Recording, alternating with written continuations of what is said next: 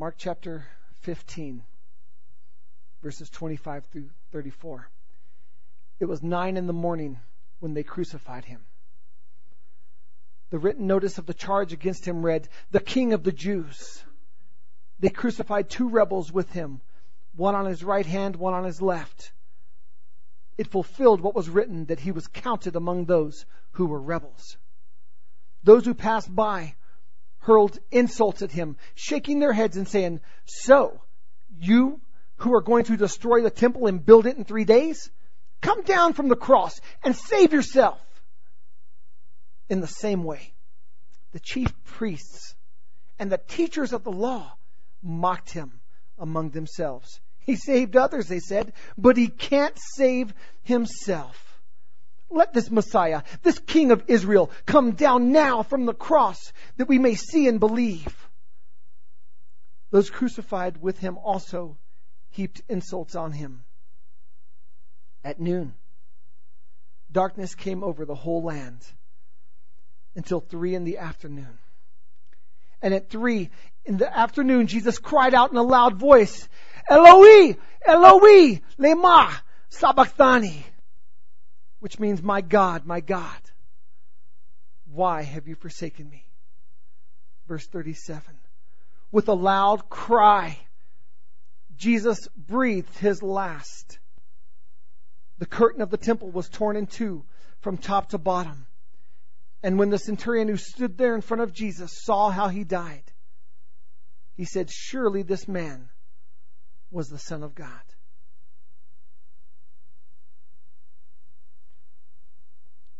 We talked about the fact that we're meeting right now on a Saturday between the cross and the empty grave. Just for a second, put yourself in the place of Jesus' followers who were there at that moment. Who were there at that moment, who witnessed this all, and they looked and they saw their Savior die. They saw some of his last words crying out, saying, "God, why have you forsaken me?" And they look and he's dead. He's dead. Deep in their heart of hearts, they're like, he's going to come through. Angels are going to swoop down. He's going to come from that cross triumphant and victorious. But that's not what happened. He died. Put yourself in this place between the cross and the grave. The death and the resurrection. Your heart would be broken. Our faith, our hope, totally poured out and gone. This isn't anything at all like what was supposed to happen to the King of the Jews. He was supposed to set everything right. He was supposed to mend everything that was broken. He was supposed to restore what was lost. And now it seems like everything's lost. Everything is broken. Nothing's right. Have you ever felt that way? Hope is gone. It wasn't supposed to happen this way. All is lost. Of course you have. We all have. We've all been there. We've all felt that way. You know what? There might be some of you that are at that place right now. Tonight's message is titled Broken and Poured Out. Broken and poured out. Let's take a step back from the previous chapter that we read in Mark chapter 15, and let's read from Mark chapter 14, and then a little bit later. There's some good stuff in Mark chapter 16 as well, so we'll jump ahead there. But Mark 14, 3-9 says this. While he was in Bethany, reclining at the table in the home of Simon the leper, this is Jesus, while Jesus was in Bethany, a woman came with an alabaster jar of very expensive perfume made of pure nard. She broke the jar and poured the perfume on his head. Some of those present were saying indignantly to one another, "Why this waste of perfume? It could have been sold for more than a year's wages and the money given to the poor." And they rebuked her harshly. "Leave her alone," said Jesus. "Why are you bothering her? She has done a beautiful thing to me. The poor you will always have with you, and you can help them anytime you want, but you will not always have me."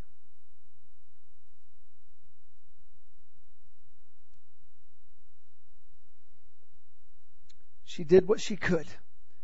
She poured perfume on my body beforehand to prepare for my burial.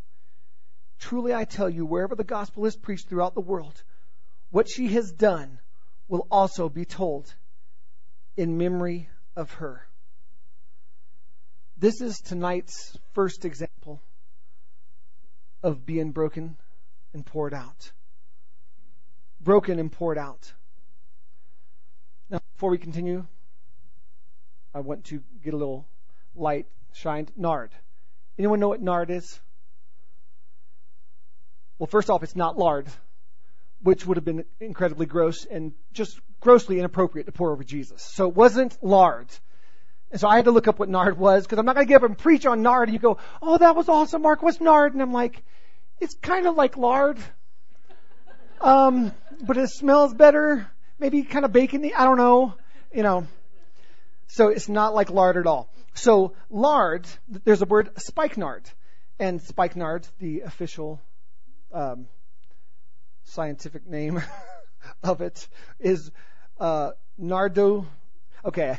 Every time I read this in my studying, I did it in a southern accent. I don't know why, so I'm going to go ahead and it's Nardostachys grandiflora, also called nard or nardine or muskroot. I tried it with an Italian accent too, and I just couldn't do it in a normal English accent. It didn't sound right. So it's a flowering plant of the valerian family that grows in the Himalayas of China and the northern region of India and Nepal. The plant has pink bell-shaped flowers, and the stems of spikenard can be crushed and distilled into an immensely aromatic amber-colored oil, which is very thick in consistency. Nard oil is used as perfume, as incense, a sedative, and an herbal medicine. So there we go. Now we know what nard is. Many Bible scholars believe that the woman that I mentioned is Mary, the sister of Martha, the sister of Lazarus. And they believe that because in John chapter 12, there's a story that mentions Mary by name. Here in Mark, it doesn't mention her by name. But the story in John 12 is so similar. And you look at the place where they were located, the house that they were in. Most believe that it's Mary, and that's what I believe as well. Nard was used as a burial element to perfume the body of a loved one who had died. That was one of its most common uses. And it was very expensive. We see that people were grumbling. The disciples, and Judas specifically in another book says that he was indignant. This money could have been used for the poor. A year's wages. So we're talking about expensive, extravagant stuff.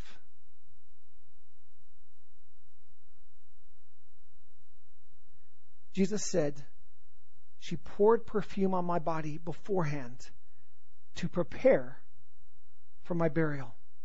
But it was strange for Jesus to say this, because you don't prepare somebody for burial. You don't do this before they die, right? Someone dies, and then they're buried. And then the body would come to a place where the odor would come forth. And so that's what the purpose of this oil was. There's Jesus saying, she's doing it as preparation for my burial. Those in the room did not know that a day later that Jesus would be dead. He had talked about his death. He had tried to prepare them and let them know that it was coming, but they weren't getting it. They didn't expect that. They had no way of knowing. Mary had no way of knowing when she poured out this oil upon Jesus, that this was in preparation for his burial. So I've got a question. Why did Mary have a bottle of nard oil just lying around? If someone hadn't died, if they didn't know that he was going to die, why did they just have this incredibly expensive bottle of nard oil lying around? Perhaps because she had it set aside for her brother's burial. Her brother was Lazarus, who Jesus raised from the dead. And she didn't get to use it at Lazarus's burial because he was alive. Because Jesus had raised him from his dead. And there she is, witness to this. Jesus comes and raises her brother from the dead. So that would make sense that she would have a bottle of this lying around, right? Well, check this out. Because of Jesus' resurrection, she wouldn't be able to use it for his burial either. Amen? I love that. This is awesome stuff. That is cool. How often do we hold back from doing something for the Lord because we're waiting for a better time? Because we're waiting for a more appropriate time to use this. I've only got one use at this. I better really save it. I've only got so much time in the day. I better preserve my time and really use it when it really matters.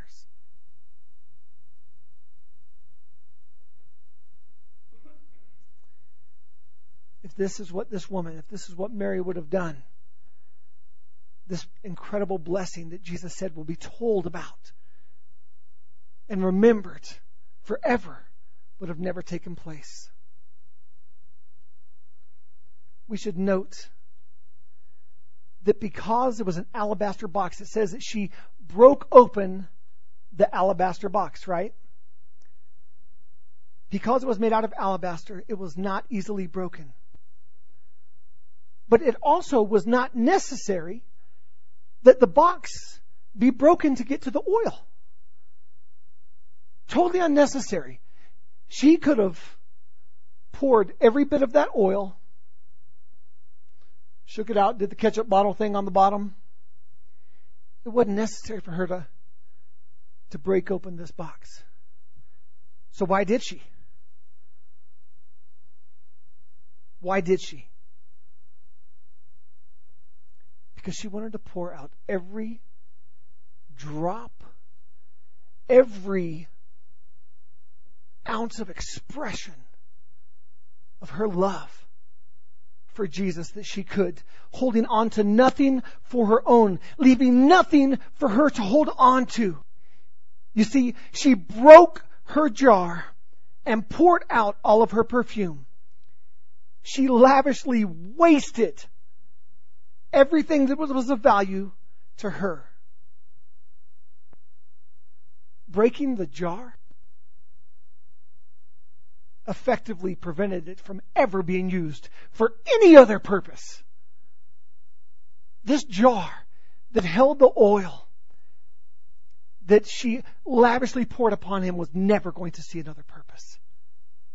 She made sure of it. Imagine Mary right now just pounding this thing on the ground until it broke into pieces, and then just scooping every last bit and anointing Jesus with it.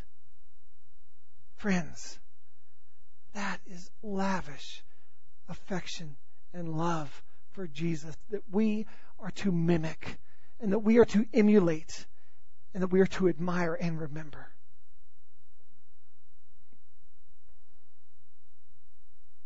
100% gotten out and given to Jesus.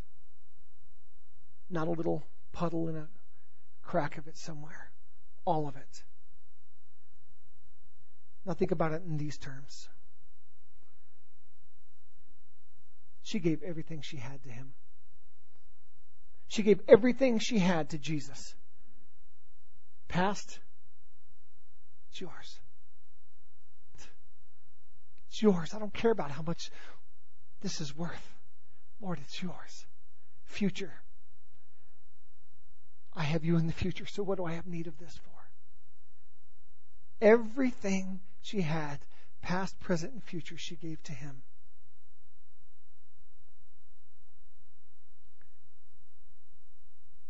Jesus said that this remarkable love would be remembered. And here we are, talking about it today. Nothing is too good for our Savior. Nothing is to be held back from Jesus.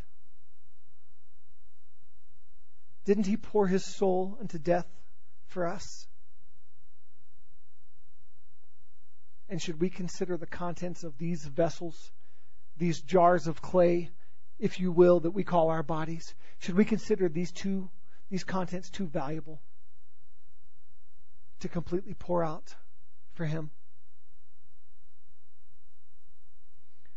Christ must be honored with all we have. And we must not consider holding back any part of that price.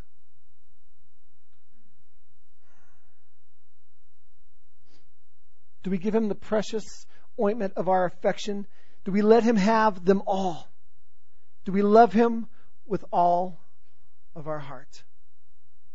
Broken and poured out. Mark 14, same chapter, just a few verses later, 22 through 24. Jesus had gathered the disciples all together for the Last Supper. And this is where we're at. While they were eating, Jesus took bread, and when he had given thanks, he broke it and gave it to his disciples, saying, "Take it. This is my body." Then he took a cup, and when he had given thanks, he gave it to them, and they all drank from it. "This is my blood of the covenant, which is poured out for many," he said to them. These are Jesus' words at the Last Supper. He uses bread and wine to make the most significant, symbolic example ever. He broke his body and poured out his blood. He broke his body and he poured out his blood for us. When we read Jesus saying, "Do this in remembrance of me," it ain't crackers and grape juice. It is his body and his blood. This symbolic act that we do is not just a symbolic act that we do. Last night our teens and our preteens got together, and there were 10 of them and 7 adults, and we watched The Passion of the Christ together. And we invited parents to come and be with their kids if they felt it was appropriate that they came. And then we watched it and we wept and we cried and we went through boxes of tissues. And it was powerful. And afterwards, we sat and we talked and we answered questions. And we talked about Jesus. And then we prayed together. It was amazing. It was powerful. And we had the kids take note of different questions, and at the end we said we'd answer them. So one of the questions was this: why did Jesus stand back up? Why did Jesus stand back up? It was in reference to a scene where he was being scourged, where they led him out and they chained him to this, looked like a stump. And they beat him, and they beat him, and they beat him, and they beat him, and they whipped him. And at what point it drove him to his knees. Do you know that scourging, the majority of prisoners who were punished in this way by the Roman government did not make it past scourging? There was no execution after that. This was their execution. They didn't make it past this preliminary round. And so in this movie, Jesus, after enduring all this beating, he fell to his knees in sheer exhaustion and pain. And then he looked out and he saw the people. He faced the crowd, the onlookers, and he stood up.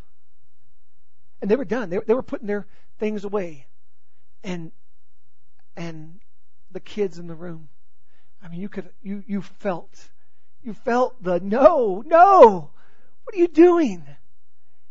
And so when they saw him get back up, they upped the ante, and they grabbed the cat of nine tails, and they came back and they beat him to within an inch of his life. And so one of the kids said, "Why did he get up? Why did he get back up?" What an amazing question. What's our answer? Because Jesus wanted to pour out every bit of his life and his love, leaving nothing to hold on to, leaving nothing to call his own. And he did it for you and I, for our sake, leaving no sin, no sickness, no shame, no infirmity, no attack of the enemy to chance, but taking it all upon him. What did Jesus say about the woman? Wherever the gospel is preached throughout the world, what she has done will also be told in memory of her. How much more so should it be told and remembered what Jesus did for you and for I? And when we take communion, the Bible says, do this in remembrance of me. Do this in remembrance of me. And see, Jesus said that while he was still alive, but he knew what laid ahead of him. He knew what he would bear, and he said, remember it. When you see this bread broken, remember that my body will be broken for you. And in it, sickness will be defeated. Infirmity defeated. That you will be able to be whole because of what I will do. And remember this blood poured out for you to wipe away your sins, your past, your present, your future. Your sins wiped away. Paid for with a price. Nothing free in this. Not from Jesus' perspective. There was a price to be paid, and that price was paid with his life and with his blood. We should see communion as a picture of what it calls us to. He was beckoning to us to do what he did. To be broken and poured out. To be broken and poured out. Not with the price he paid. The price is already paid. What were Jesus' last words? It is finished. It is completed. It is done. 100% done. So when we're called to be broken and poured out, that's not of our body and blood, but remembering his body and blood. To be broken and poured out. To go all in. To hold nothing back. Nothing in reserve. To completely surrender control. That's what would truly commemorate what Jesus did. Not cherishing a religious ritual. And folks, if we're not remembering what he did, that's all communion is a religious act. It's a ritual. But letting our lives be a memorial, proclaiming what Jesus Christ has done for us. Broken and poured out. What state of brokenness are you at right now?